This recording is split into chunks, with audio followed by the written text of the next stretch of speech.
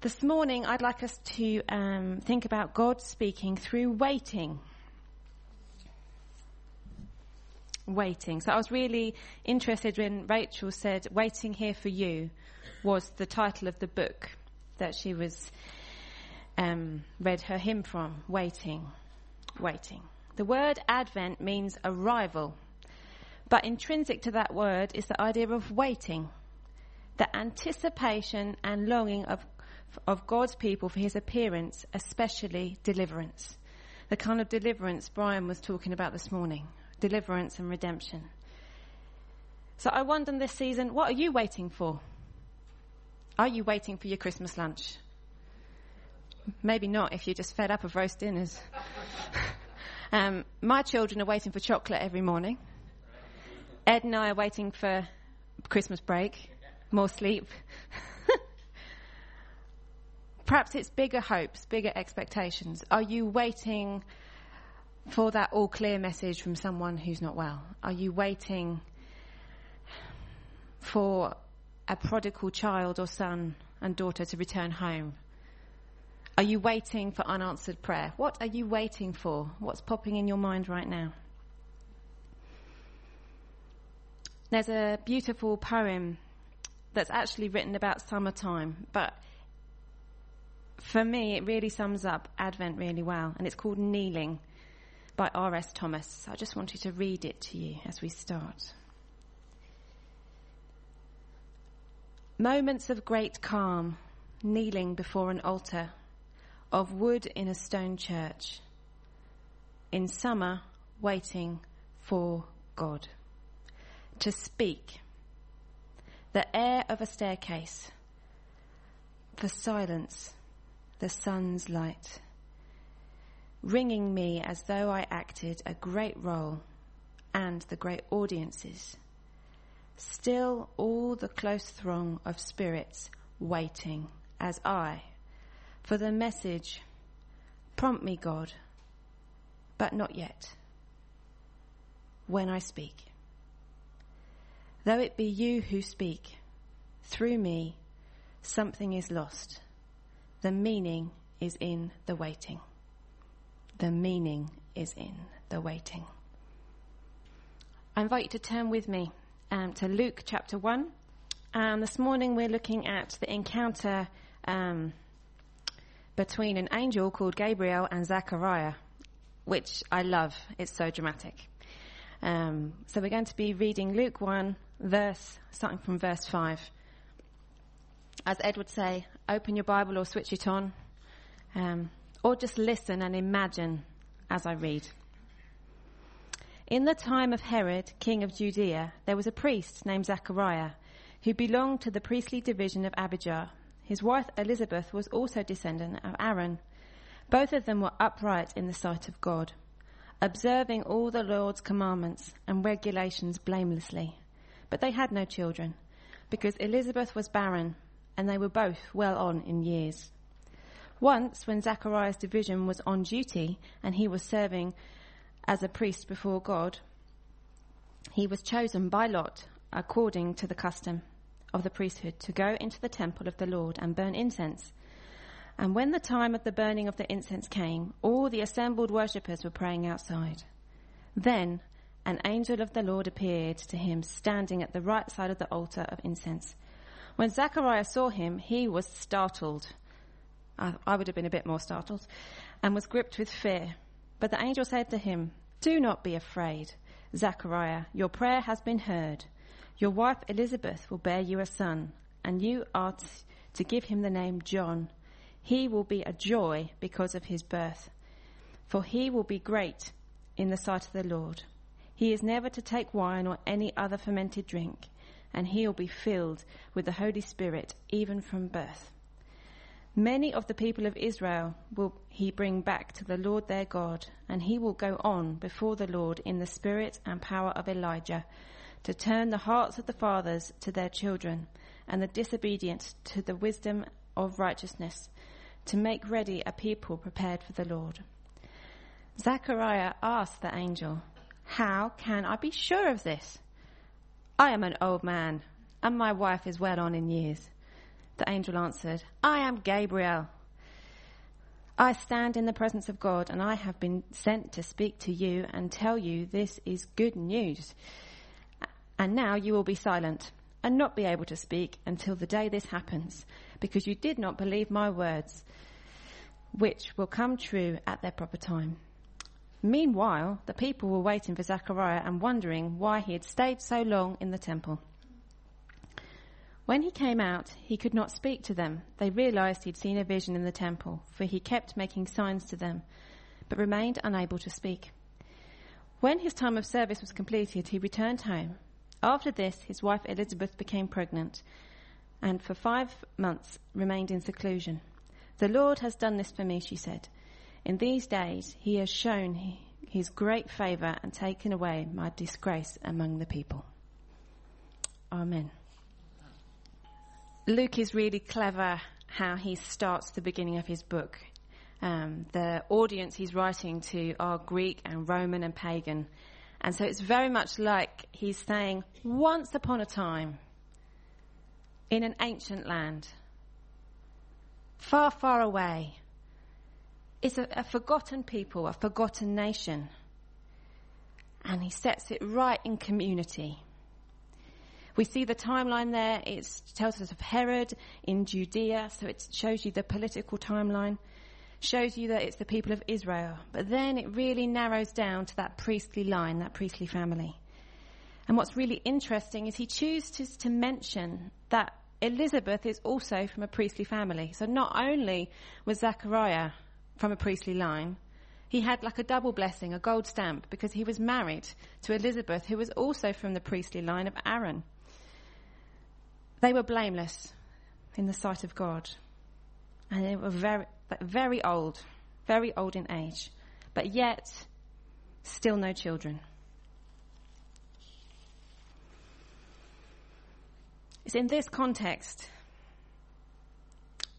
that Zechariah has once in a lifetime opportunity. So there were 24 priestly divisions, 24, and Zechariah is of the 8th division of Abijah.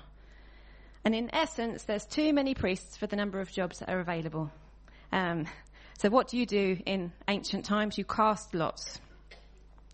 So the actual likelihood of Zechariah serving in the temple, I didn't work out the maths because that's not my strong point, is very, very small. So not only is his division chosen, he's then cast lot. And so this is his moment in the spotlight. I'm sure he was milking it. Probably not, because he was blameless. So he's probably very humble. And it's in a community setting. It's in a gathering like this. Everything in this Jewish culture is in community.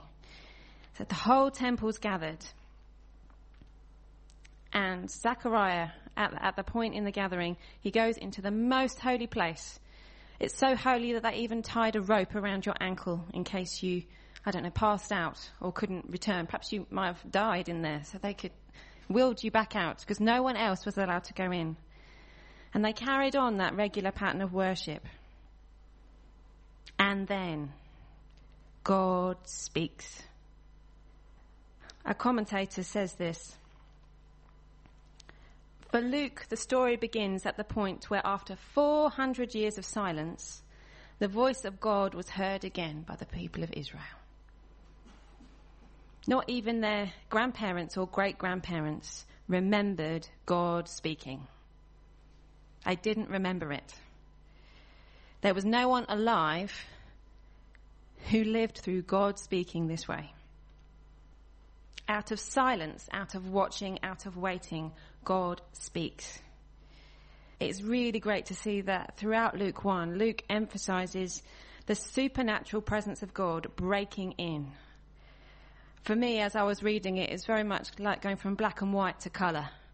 They were just getting on with the everyday, the habitual, the black and white.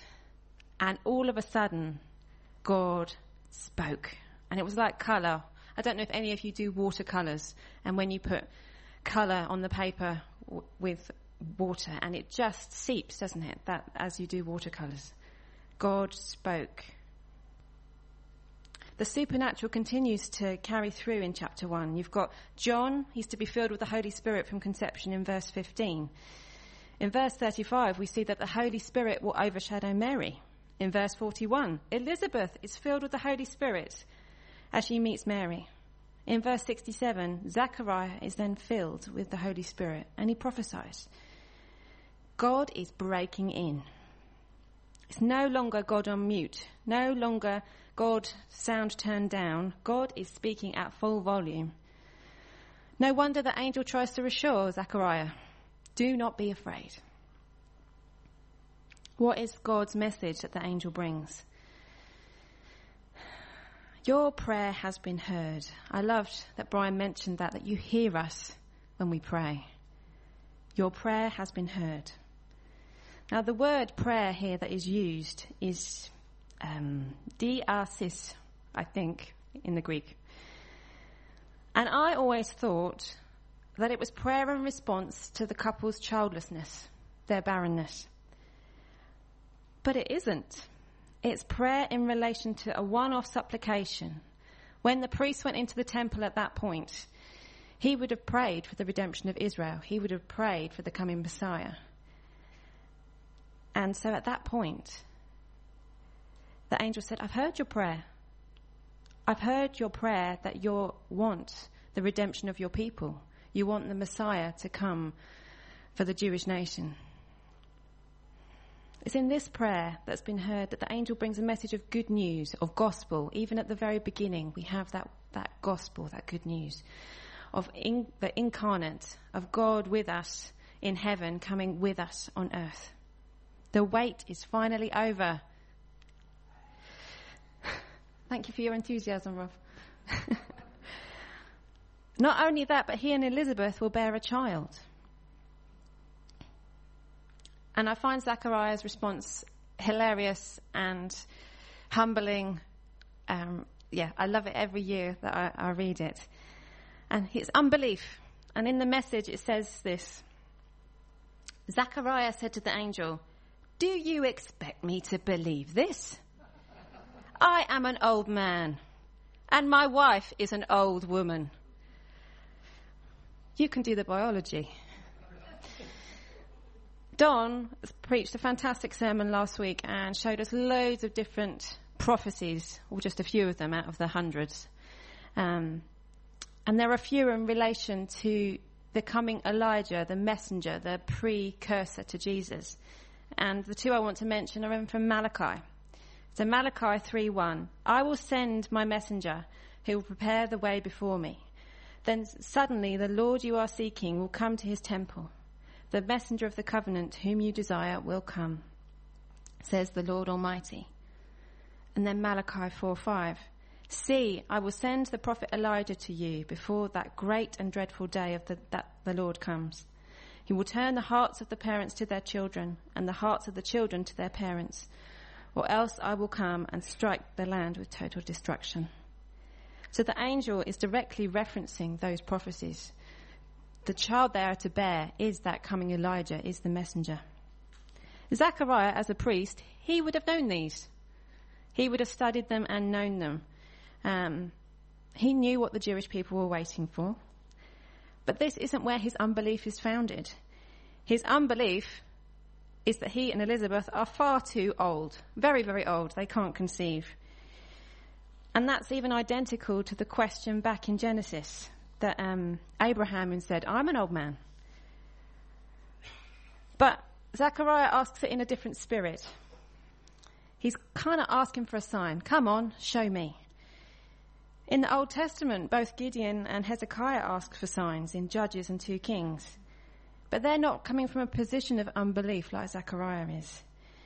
As I was reading this from my parenting mindset, he was back-chatting. He was talking back to the angel, like your kids do, or perhaps they did when they were younger, or your grandchildren.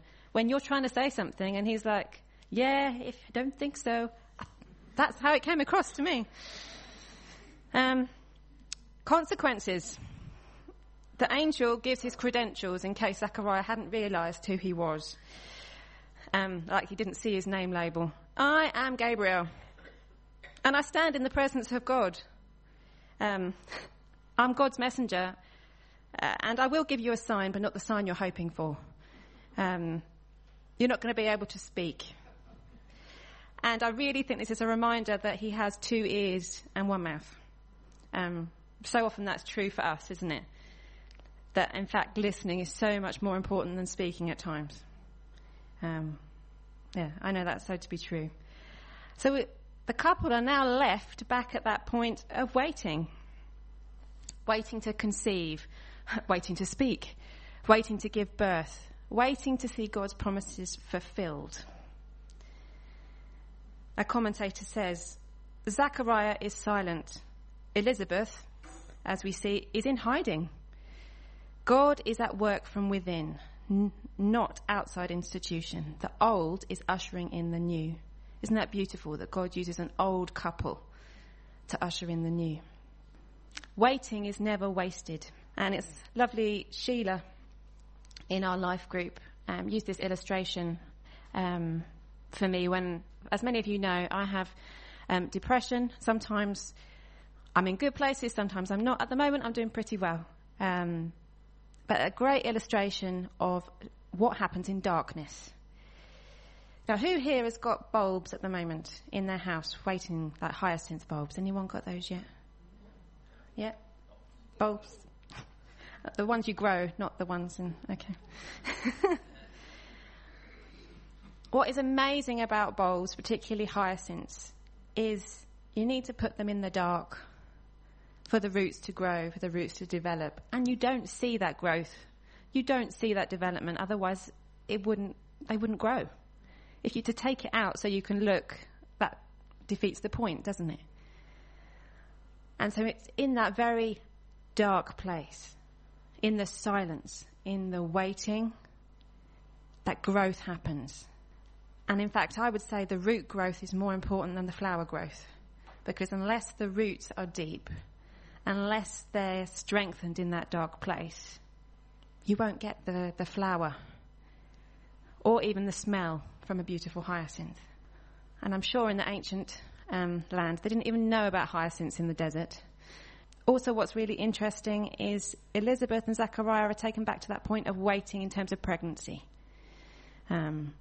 We read this in such quick succession, verses and verses and verses, and then they had a baby. It takes 9 months. He would have been silent for 9 months. Elizabeth would have been growing for 9 months. And it's not just waiting, it's actively waiting, isn't it? So go back to the beginning. What are you waiting for? Like Zechariah, do you believe the bigger picture? Do you believe for somebody else? Well, I can believe someone else will be healed, but I can't believe for myself. I can believe someone else's child will return to the Lord, but I can't believe my son will. It's quite interesting that we can believe for others or believe for our community, but not for ourselves. Or do we ask, how long, Lord? How long? Pauline Mulhern in our life group, she's amazing. And she makes me chuckle because she says, I get cross with God. And I tell him so. And it's just so real. Because you say, how long? I've been waiting so long. What is really interesting is God is going as fast as we can handle it. God is going as fast as we can handle it. He can go fast. But can we go with him? No, he's going as fast as we can handle it.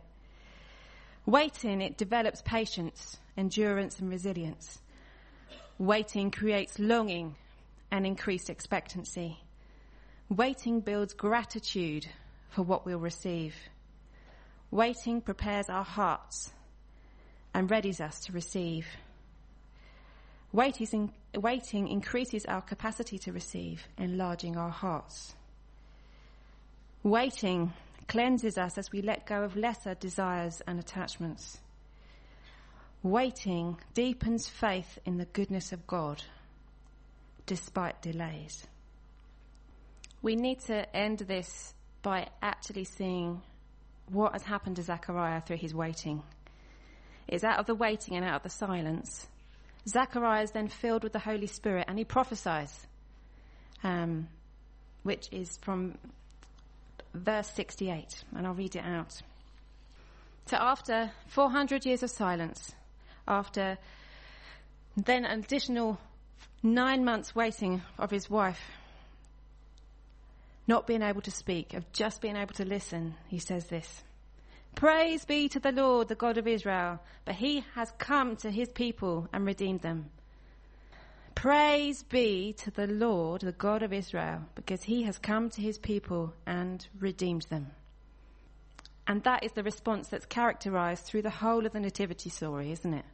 When the shepherds have that angelic encounter, when the wise men encounter Jesus, they bow down and worship, they praise. So our response: God speaks through waiting. What are we to do while we're waiting? The people of Israel continued with their normal pattern of worship. Week in, week out. Gathering as community was so important, as it is for us, while we wait to gather as community. So while you're waiting, you pray, you read your Bible, you meet with brothers and sisters of Christ. You give praise and thanksgiving and worship. As we wait, we listen. That can be really hard. For me, anyway. I'm so active in my praying with God. I've got to be doing something, whereas God says, "Be still and know that I am God." Okay. Again, and again, and again. We need to keep on waiting, keep on listening. That is a life well lived. And to finish, one final analogy.